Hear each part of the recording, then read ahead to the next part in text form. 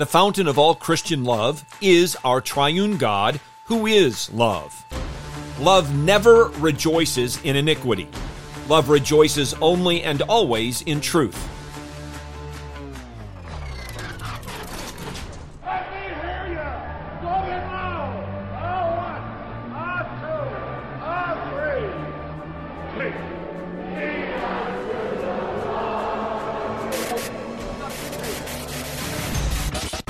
Welcome to In the Bullpen, Up and Ready, a ministry of developing contenders. The call has come. You need to get up and ready now. And look who's coming up. High fly ball into right field. She is gone. We may define love as the spiritual bond of perfect fellowship that subsists between ethically perfect personal beings who, because of their ethical perfection, have their delight in, seek, and find one another. The love of God is the infinite and eternal bond of fellowship that is based upon the ethical perfection and holiness of the divine nature, and that subsists between the three persons of the Holy Trinity. Those words were penned by Herman Hoeksema.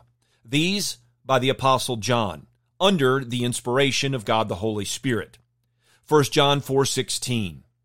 We have come to know and have believed the love which God has for us. God is love, and the one who abides in love abides in God, and God abides in him. This is the second time in chapter 4 of 1 John, actually the second time over the course of 9 verses, where the apostle whom Jesus loved declares, God is love. As A.W. Tozer rightly understood, quote, the words, God is love, mean that love is an essential attribute of God. Love is something true of God, but it is not God. End of quote.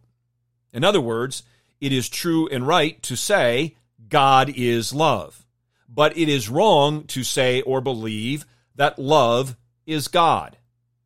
Tozer continues, it expresses the way God is in his unitary being, as do the words holiness, justice, faithfulness, and truth. Because God is immutable, he always acts like himself. And because he is a unity, he never suspends one of his attributes in order to exercise another. Now, I've read the quotes from Hoeksema and Tozer to remind us of a couple of things. First of all, God did not create because he needed somebody to love.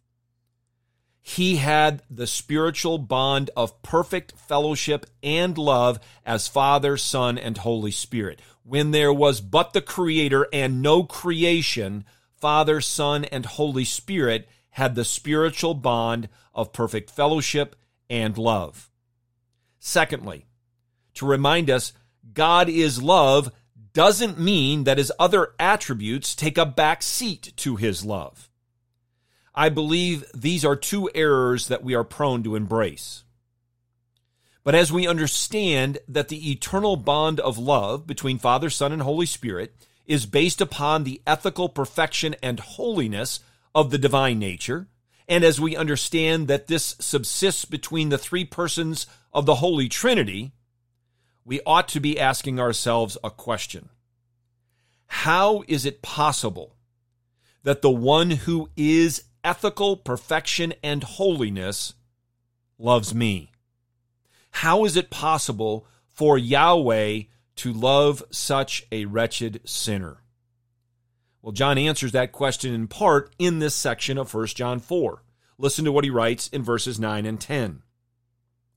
By this the love of God was manifested in us, that God has sent his only begotten Son into the world so that we might live through him.